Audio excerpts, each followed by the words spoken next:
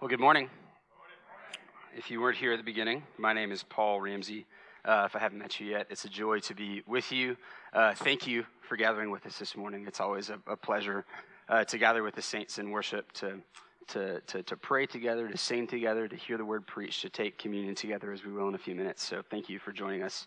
I'm a church planting resident here at Sojourn Galleria, which means I'm a pastoral intern preparing to start a new Sojourn church, Lord willing, here very soon in the neighborhood called Braeswood Place, which is the southwest corner of the 610 Loop. And we're excited to be getting ready to start our neighborhood parish next week, which will be, yes. So we're so thankful. It's been a number of years that Lindsay and I have been walking in this direction. So now we're starting kind of the kernel of the core team. Anyway, it's kind of surreal. I don't really, it's interesting to think about what all of the preparation that's gone into and to see how God's doing it and actually putting it into action here next week. So we're excited to see what God's going to do. We've been talking, if you're just joining us, we're in the series through the book of 1 Corinthians. We've been working our way all the way through the book.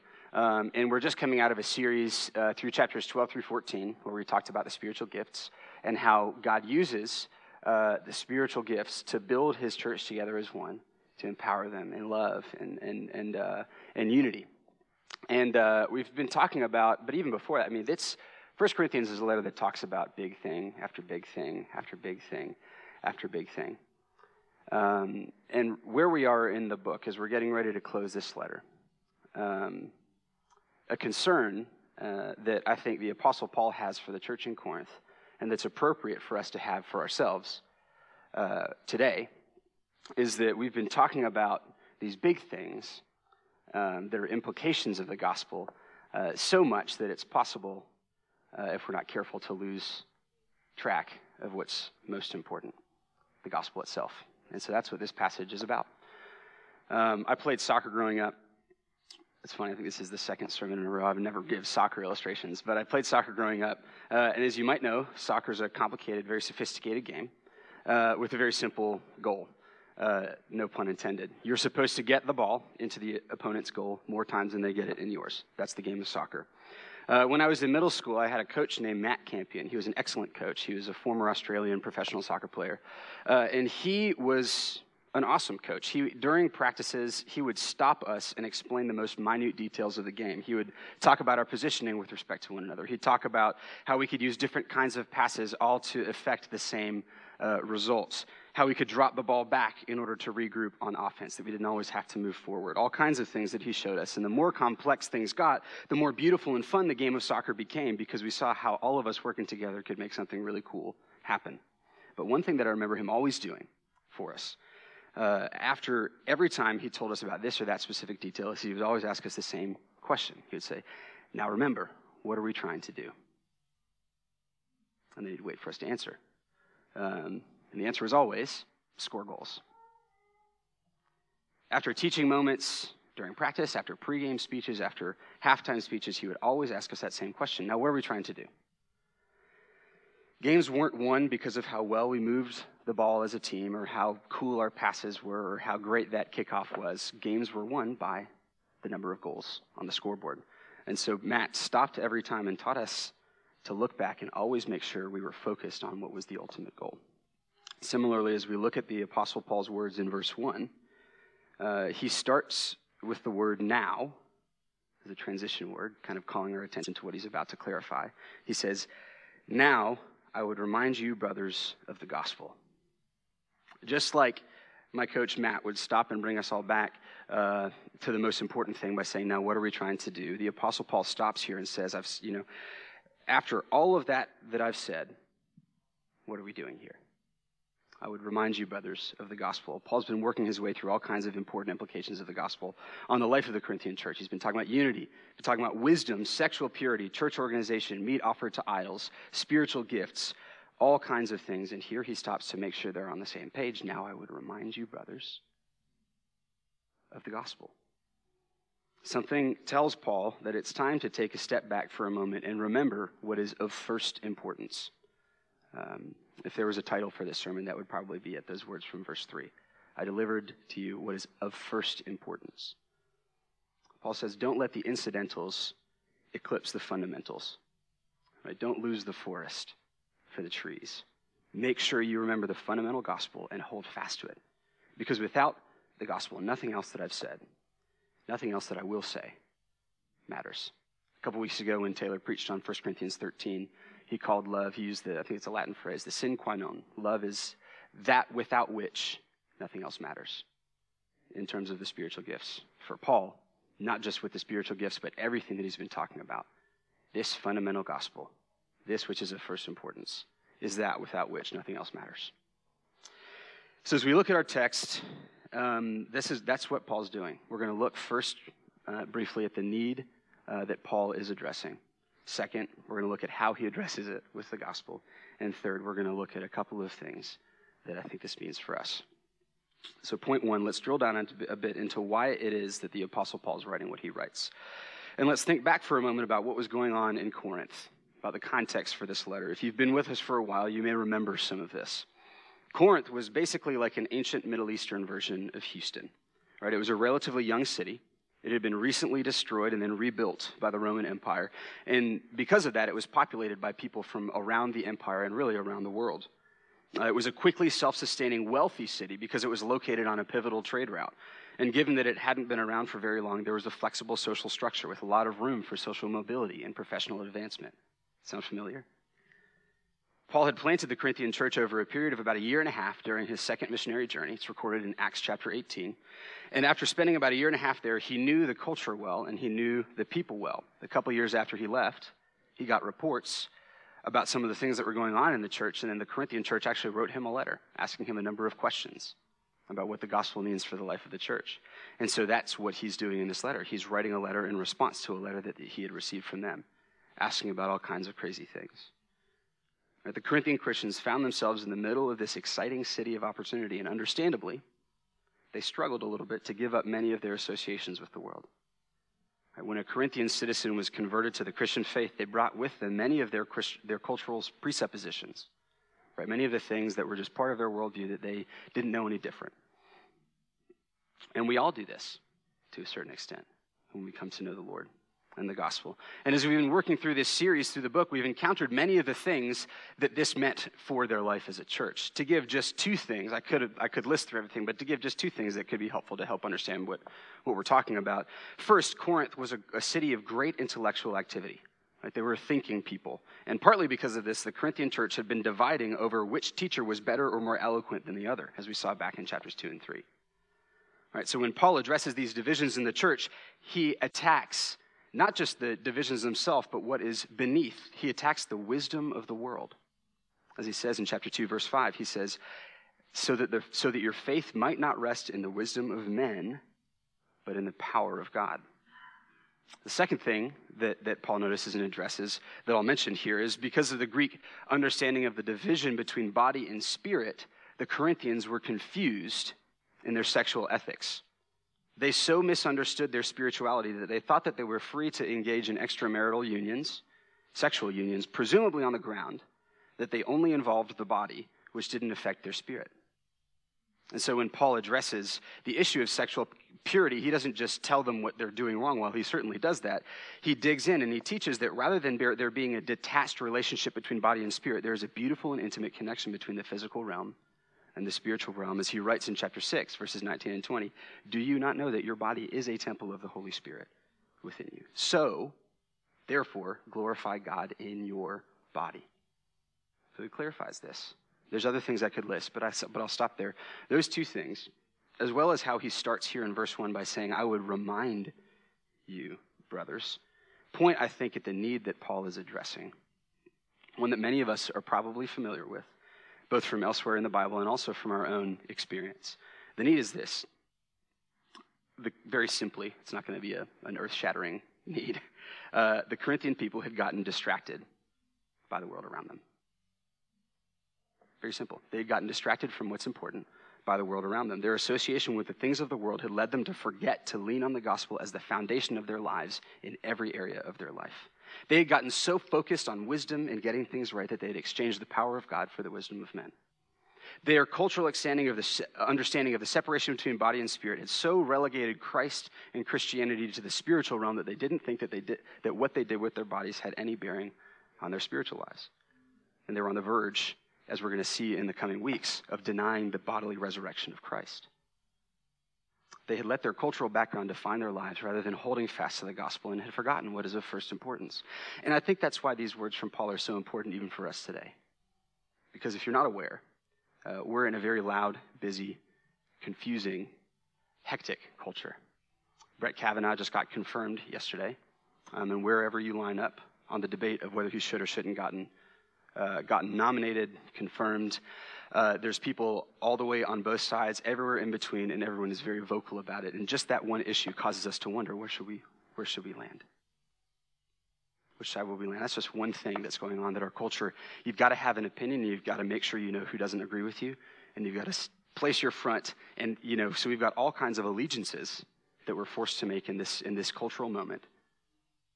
And so I think Paul, when he's calling the Corinthians back to just this basic gospel, his words are very important for us even today. Throughout this letter, Paul's been reminding them of what God's grace to them in Christ means for them. And here, near the end of the letter, he pauses to say, let's not assume that we're on the same page here. Let me make sure that we all know the foundation for all of that practical stuff I've just been talking about. Here is what's most important. Let's look at how he does that. Point 2, read with me, verses 1 and 2. Paul says, now I would remind you, brothers, of the gospel I preached to you, which you received, in which you stand, and by which you are being saved, if you hold fast to the word I preached to you, unless you believed in vain. Let's stop there and unpack this just a little bit. First, when Paul says, I would remind you, brothers, he's indicating that he's talking about something that they've heard before. Right? This isn't news for them. This isn't something new for Paul to be talking about either. There's nothing new, nothing hidden from the Corinthian Christians that they need to search for or attain to in addition to what Christ has done for them. So Paul's just reminding them of something that they've already known. Next, when Paul says, which you've received, this means that more than simply having heard the gospel message, the Corinthians had actually received it.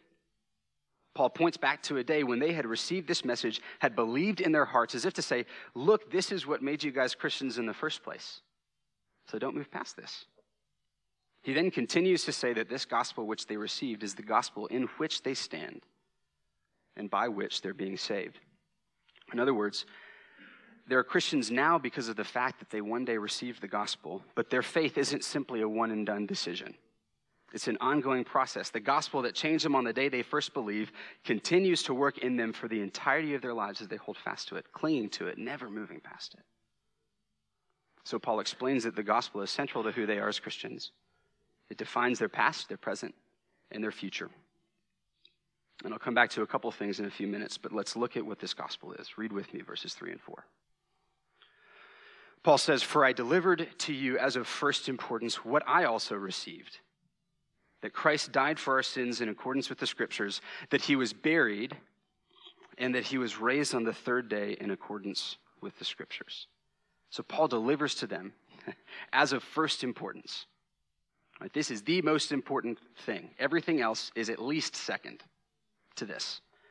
This is the central message of the gospel. And as he does so, he delivers both the problem and the solution that make up the gospel story. Let's look at how Paul describes it. First, the problem.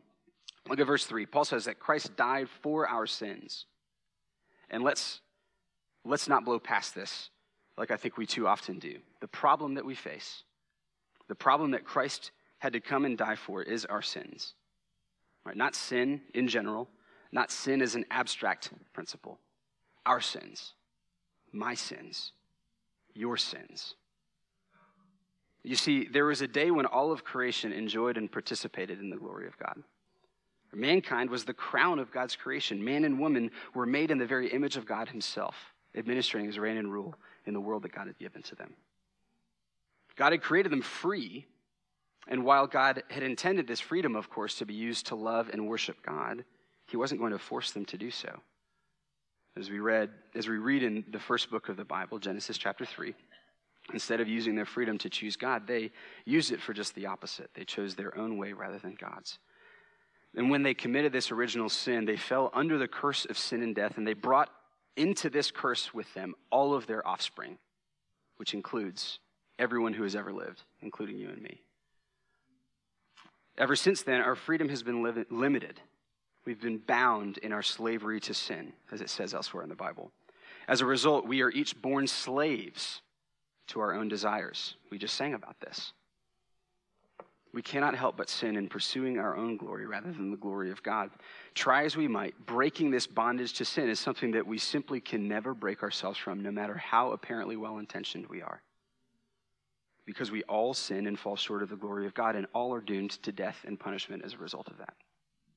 So when Paul says in verse 3 that Christ died for our sins, he's not making an idle, rote, trite statement. Based on who God is as infinitely powerful, infinitely glorious, infinitely worthy of praise, any sin against him renders the committer worthy of infinite damnation, infinite disgrace, and infinite punishment.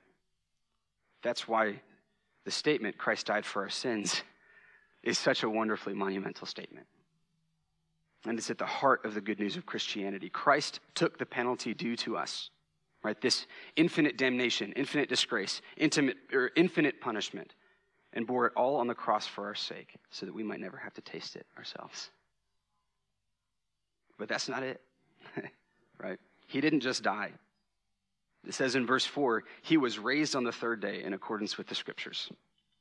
As we're going to see as we continue moving through chapter 15 in the coming weeks, our whole faith for Paul rests on the fact that not only did Christ die, but he rose again from the dead. And why is this so pivotal? In his resurrection, Jesus testified clearly and unassailably that he was indeed the Christ, the one who was sent by God to do this. And that God's people would know that the problem of our sin has been dealt with, as another preacher once put it. Christ was offered in sacrifice for our sins and rose again to show that he had procured forgiveness for them and was accepted of God in his offering. This is the good news of the gospel, that God so loved the world, that God so loved you and me, that he sent his son to take the punishment for us on himself. That Jesus' death for our sins was the solution to the problem of our sins, and his resurrection showed that this forgiveness has been both offered by Christ and accepted by God the Father as a finished task. Christ's death and resurrection are the very sum and substance of Christian truth. All that follows is contingent on that foundation. All that follows is secondary to what is of first importance, Christ's death and resurrection. For I delivered to you as of first importance what I also received, that Christ died for our sins in accordance with the scriptures, that he was buried, that he was raised on the third day in accordance with the scriptures. That's the gospel. That's the gospel. And listen, there are probably, we sometimes romanticize the early church and think that that's where, if we could just get back to how that was. There's a proverb about trying to go back in time. But if we just get back there, they were awesome. And so we should just try to be like the early church. And there's benefits to that. I'm not discounting. I want us to be an Acts 2 church. I love that. But chances are when Paul wrote this letter, there were people in the congregation who checked out when he got here. Think about what he was doing, right? Paul was talking about all these really cool things that the gospel means for life in Christ. He's talking about spiritual gifts, talking about revelatory gifts, prophecy, tongues, healing, all these kinds of awesome things. And then he says, now I'd remind you, brothers, of the gospel. By that point, some of us here have been like, I already got it. Right? Same with us. So often when we hear the gospel, we're like, oh, another sermon about just the basic gospel. All right, I'll check out for a few minutes. Start working down my to-do list in my mind. I remember a story that one of my pastors years ago told about an interview he had with a senior, with an older, much older pastor who was in charge of the network that he was applying to become a part of. And he walked into this conversation. It was kind of like he was starstruck. He was like, "Oh, you're Steve." He walked in, shook his hand, sat down, and the first question that Steve asked him was, "What's the gospel?" And he was like, "Okay." And he said, "I stumbled through the gospel. It was the worst gospel presentation I've ever given in my entire life." He was like looking at his toes, like, just trying to make his way through it. And when he finished, he looked up, and in Steve's eyes, he saw tears. this older pastor who had been pastoring for 30 plus years looked at him and said, "It's better every time I hear it."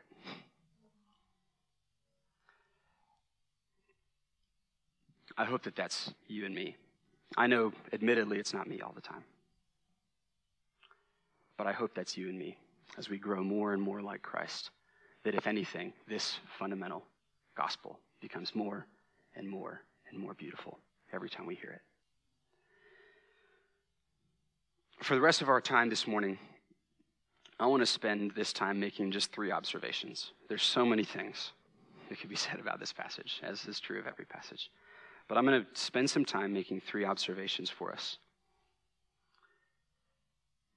The first thing I want to say is that for Paul, it's evident that these 2 events, Christ's death and resurrection, are literal historic events.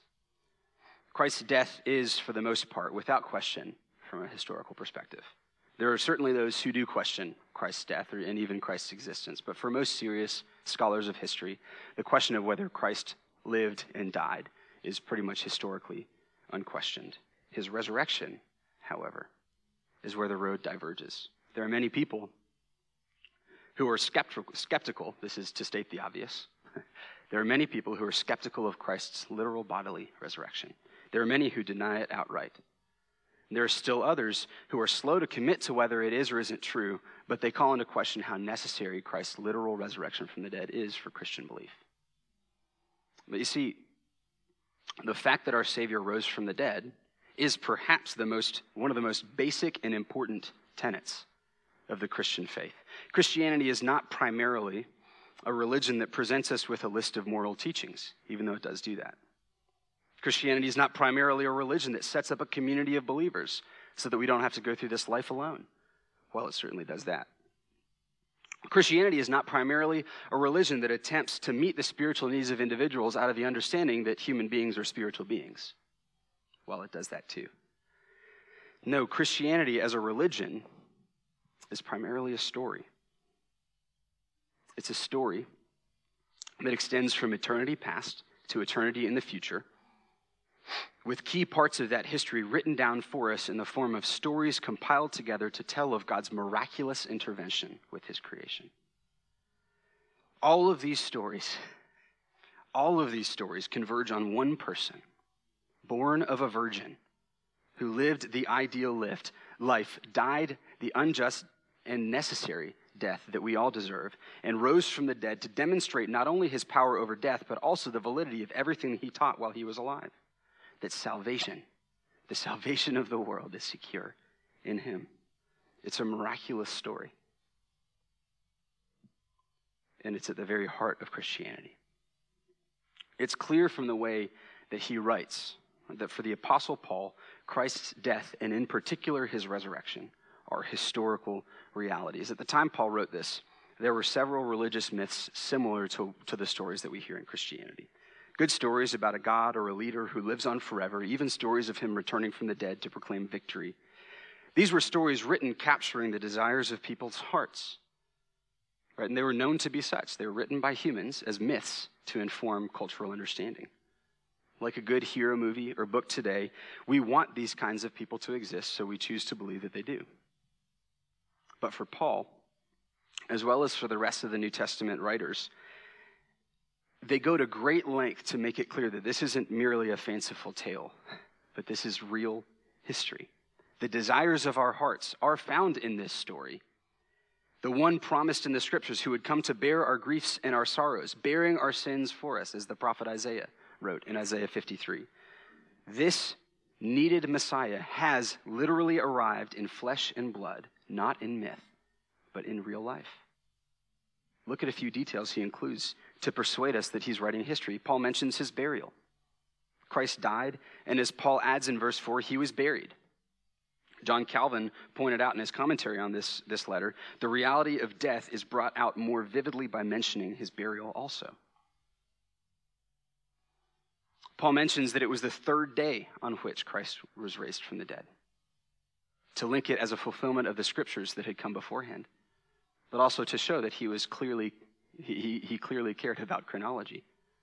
The whole second half of this passage is Paul pointing to people Christ appeared to after his resurrection. Look at verse 5. Notice how specific Paul is in the details in this section. He gives the appearances in order. He uses the word then to show that this is in temporal order. He appeared to Cephas, who's the apostle Peter. He appeared then to the 12, then to more than 500 people at one time. And notice this extra detail. He appeared to more than 500 brothers at one time, most of whom are still alive, though some have fallen asleep. Fallen asleep, of course, means they've died. You see what Paul's doing? Paul's giving witnesses so that he can be fact-checked. And as he gives an account of the fact that there are these many witnesses, we see his concern for accuracy. He evidently has a specific group of people in mind, and he holds himself back from exaggerating. He could have said, hey, there's tons of people who saw Jesus. And that would have been a meaningless statement. But he says there's more than 500. But he even holds himself back. He clarifies, some have died, so you can't talk to all of them. But there are some who are still alive. So go and ask them. Paul wants us to know that what he's writing about, the resurrection of the Lord Jesus, is real. So he's concerned about these precise details. It's history to which he is testifying that was witnessed by him and by many others. That's the first observation I would make.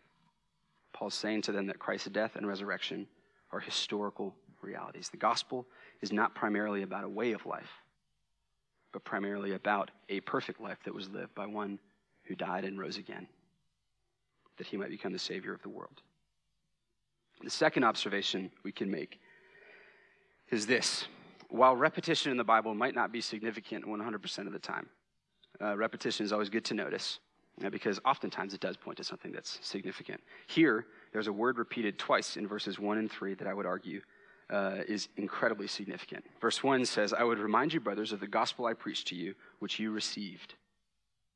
Verse 3 says, for I delivered to you as of first importance what I also received. The word received is significant here. I almost preached an entire sermon on the word received, but I didn't. One thing that it tells us is something that's crucially important to our understanding of how we get the gospel. Your standing in the gospel, right, being in a position where you're in right relationship with God, is not something that is earned. It's not something that is attained to by rational assent or by discovery. It's not something that you behave your way into or practice your way into. Your standing in the gospel is not something that you obtain. It is something that you receive. I think that one of the reasons we need to be reminded of the gospel so often is the same reason that we have a hard time accepting the gospel in the first place. Right? We don't like to place our hope in something that we have received. Instead, we like to focus on the things that we have attained or that we are able to attain. For us to fix our minds simply on something that we've received is just that, simple. And we don't like to think of ourselves as simple or passive. We like to think of ourselves as movers and shakers, right? Doers, earners. This is true for both the non-Christian, but it's also true for the Christian. As Christians, we have a tendency to rewrite this story of the gospel in our minds because it is so scandalous, because it is so offensive to who we are as human beings. Our flesh doesn't want it to be true in its pure form, so we tell the story something like, yes, Christ died for me and rose again. Gosh, I believe that. And then we start looking around at other people and justifying ourselves based on how obedient we are, how holy we are, the things that we know. And then we start looking back and saying, man, we start to slip. And then what do we start to say? Man, I'm just not doing good enough for God. You know, the look on God's face when he looks down at me, he's waiting for me to get this right. We rewrite the story of the gospel in our heads. And the Apostle Paul knows this. That's why he writes this passage the way that he does, making it clear that the gospel is something that they received, just as he himself, the Apostle Paul, had received it. And this has huge implications. Right, if you're in this room and you wouldn't consider yourself a Christian, or if you're wrestling with understanding the truth of the gospel, that Christ died for our sins and rose again for our forgiveness, know this. The gospel doesn't become understood as true because of rational assent or because of any work of the intellect. The gospel becomes understood as true on the basis of special inward revelation from God. The work of God in your heart and mind to make you, to call you, as the Bible says, to believe. To give an example, Paul himself had undoubtedly learned of the death and resurrection of Jesus before his conversion. He knew the facts of Christianity. He knew what Jesus' followers said about Jesus. What did not follow from this was Paul's belief, therefore, in its truth or in Christ's divinity. Those things were eventually made true for him by a special, particular revelation. And this is central to the Christian faith, that this is something that God makes true in our hearts. And while Christ literally appeared to Paul as an apostle, we see in Paul's words here that his proclamation of the gospel to the Corinthians somehow, by God's grace, was effective in inciting belief in the Corinthians. So these were people who didn't see Christ literally raised as the apostles did.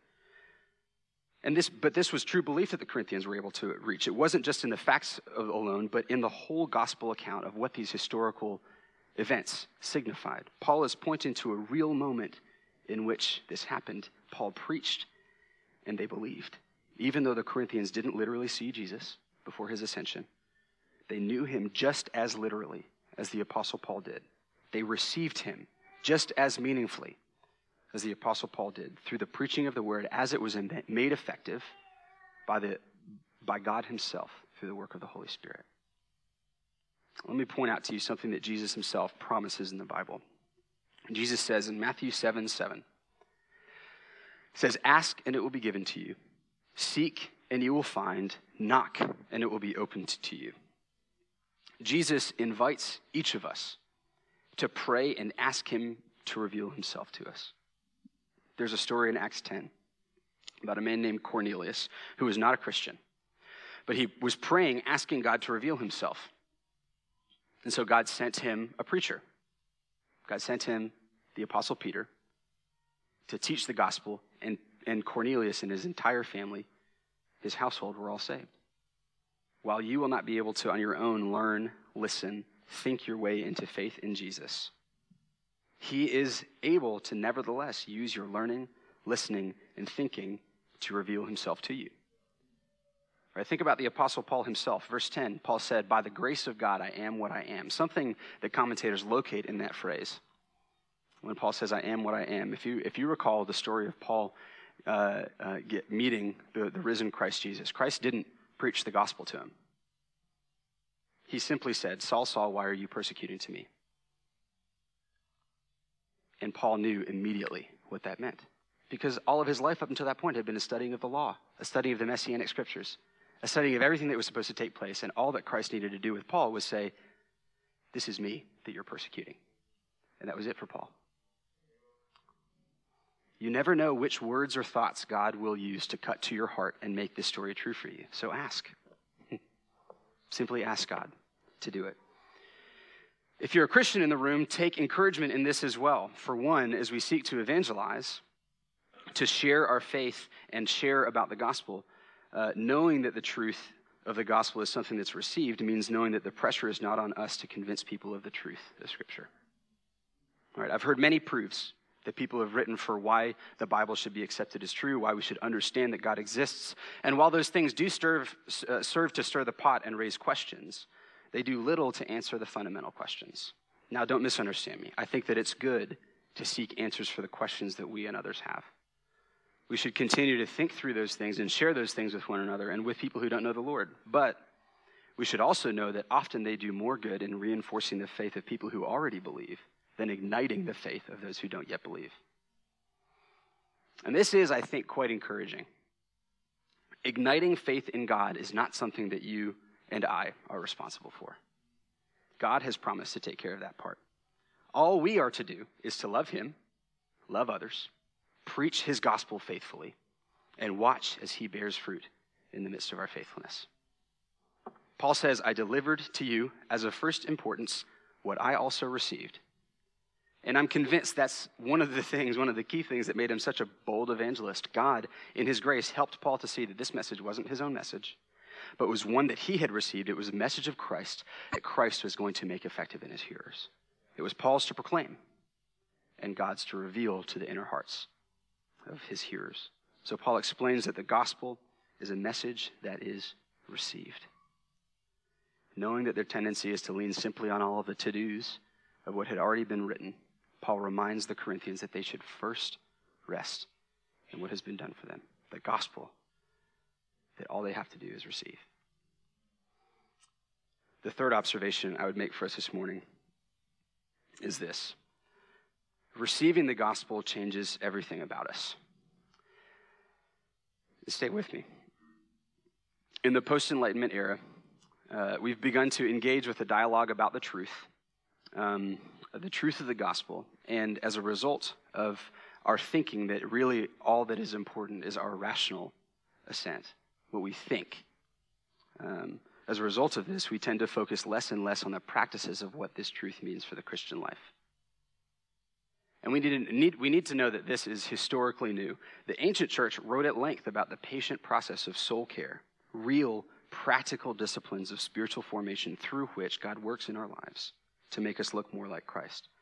This was central back then. And today, it's become more of an elective. Obedience is optional, something to get around to when my schedule's not too busy. Paul, I think, calls us back in his words here. Once we get the idea that the gospel is received, we've got to get that first. We've got to get that the gospel is something that is received. But for Paul, we must not stop there. Look back at verse 1. Paul explains that the gospel, when truly received, past tense, is something on which the Corinthians stand, present tense, and by which they are being saved, provided that they hold fast. Both of those are present, ongoing tense. That's a tense that I made up that is probably more colloquially helpful than the actual tense. Present, ongoing, something that's true today and must continue to be true in the future. There's much that could be said about each of these phrases that we don't have time to get into, but suffice it to say this. Clearly in view for Paul is that life in the gospel is more than simply believing the right things. In fact, at the end of verse 2, he adds to this reminder of the foundation of their faith a hint of warning. Talking about the gospel, Paul says, by which you are being saved if you hold fast to the word I preached to you, unless you believed in vain. Not only does Paul say that the gospel is only effective if it is received, but he includes here that the gospel is also only effective if it is held fast to. Historically, this has been uncomfortable for Christians to talk about, and it sounds like it's a little bit uncomfortable for us even today. Because it can be misunderstood as saying that God saves you and then leaves you on your own to hold fast to him or else. The real idea here, though, is, I think, central to understanding this text as well as many others through the Bible. Right? The Old Testament, the part of the Bible that tells the story of Israel before Christ, God repeatedly calls his people to trust in his promises and to hold fast to the covenant of the law that he had given them, or else they would be cut off. The New Testament, the part of the Bible that 1 Corinthians is in, that tells the story of Jesus, the ministry of his apostles after his death and resurrection, several of the apostles echo the importance of holding fast to your faith in Christ, with Jesus himself saying, in Matthew 24, that the one who endures until the end will be saved. The message throughout the Bible, and the message here, is that simple belief is not what saves you. It is both belief and holding fast to the gospel, which saves. Did you know that it's possible to believe in God and not be saved? Look at verse 2. Paul said, you're being saved if you hold fast to the word I preached to you, unless you believed in vain. He doesn't say, unless you thought you believed and were wrong. He doesn't say, unless you believed the wrong thing. He says, unless you believed in vain. In other words, it's possible to believe in God in vain, to believe God and have it count for nothing. It says in James 2, verse 19, that even the demons believe in God. Simple belief in God is not enough for salvation. Charles Spurgeon once put it this way. He said, a faith which works not for purification will work for putrefaction. That's a word that means decay. Unless our faith makes us pine after holiness, this is still Spurgeon, unless our faith makes us pine after holiness, it is no better than the faith of devils, and perhaps it is not even so good as that. A holy man is the workmanship of the Holy Spirit. Now, at the end of Spurgeon's quote, we hear good news. A holy man is the workmanship of the Holy Spirit. Listen, all the things that I've just said, I believe, are true. It's true that simply believing in God will not save, that believing in vain is possible, that only the one who endures to the end will be saved, and that one will be saved if he holds fast to the word that was preached. It is true that holding fast is a requirement for the Christian life. But here's the thing. Let me explain it this way. If you think about it, God also says similar things about belief. Belief is required. And look at what God's word says about belief. John 3:16, Jesus says, "For God so loved the world that he gave his only son, that whoever believes in him should not perish but have eternal life." It doesn't say everyone's not going to perish and everyone's going to have eternal life today because of what Christ has done. It says whoever believes in him. Belief is required. Romans 10 verse 9, where Paul writes, "If you confess with your mouth that Jesus is Lord and believe in your heart that God raised him from the dead, you will be saved." Those are big conditional statements that mean if you don't believe, if you do believe in Jesus Christ, you are saved. If you don't believe in Jesus Christ, you aren't. So belief in the death and resurrection of Christ is a big deal. But as we've just looked at it, Paul explains that this gospel is something that is received, given by God to believers through special revelation. In other words, God does not leave people to their own devices when it comes to belief. Saving faith is not the result of works, but it is a result of the grace of God effecting this change in the life of a believer. Belief is required, and thanks be to God that he is the one who ignites it and raises it to fruition. He is the author of our faith. Similarly, when Paul explains that the Corinthians need to hold fast to the gospel lest they believe in vain, which is something that appears throughout the Bible, it's made clear elsewhere that God does not leave his people to their own devices when it comes to holding fast either.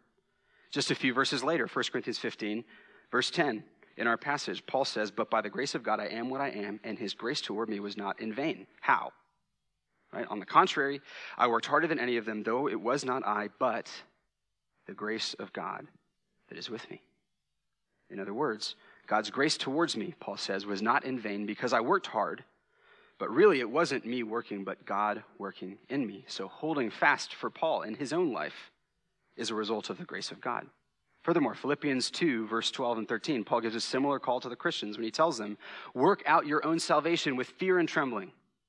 It's a serious call. And then he immediately follows with this. He says, "For it is God who works in you both to will and to work for his good pleasure." Again, it is God working in you. Jesus, God himself, is both the author and perfecter of our faith. It's clear that belief in Jesus' death and resurrection is required. And we're told that God in his grace gives us this belief, a belief that we receive. It's also clear that enduring, holding fast to the end, holding fast to our faith is required. And we're also told that God in his grace through the power of the Spirit gives us the power to do so.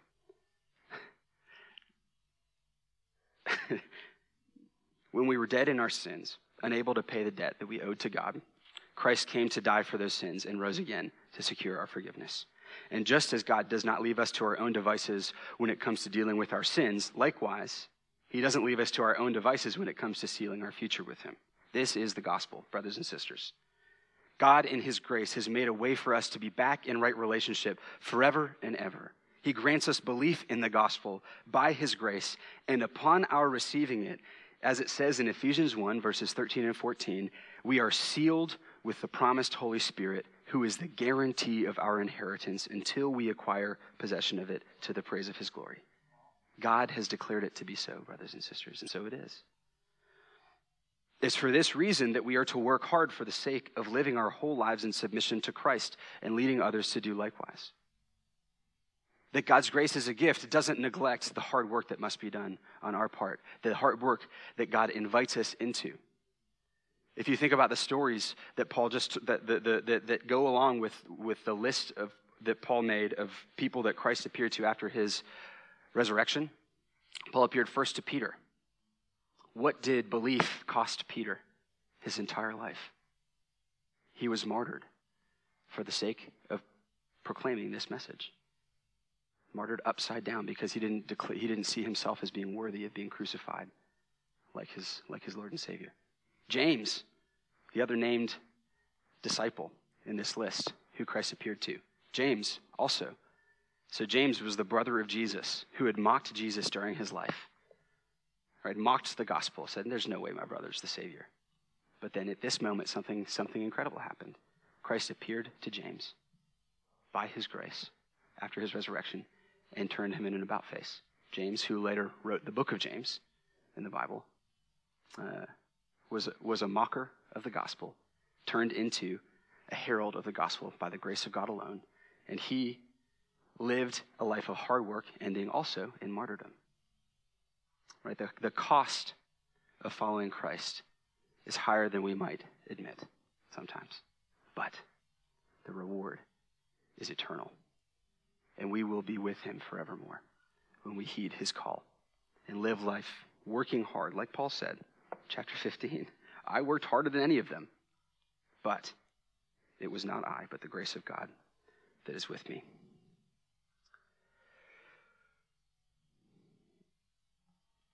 Let me pray for us. God, thank you so much for this morning. Thank you for your word. Thank you for revealing yourself to us in your word. God, we read this story of these many people in the 40 days after Christ's resurrection, before his ascension. We read the story of where Paul lists off some of the people that Christ appeared to, and we think, man, you really literally appeared to them. Thank you, Lord, that you continue to appear to us. You continue to appear to us through your word. Your power is just as effective and at work today as it was back then. Even more so, I think it was your son who said, Lord, that even greater things than these shall you do in my name. And so, Lord, we ask for your presence. We ask that you, God who reveals yourself, would reveal yourself to us anew this morning. That you would hold us fast, even as we seek to live lives holding fast to you and the word that we've received. Let this word not return void in our lives. Let our belief not be in vain. That is only possible by your grace, in your grace alone. So we ask for it. We bless your name, Lord. And it is in that name, the name that is above every name, that we pray. Amen.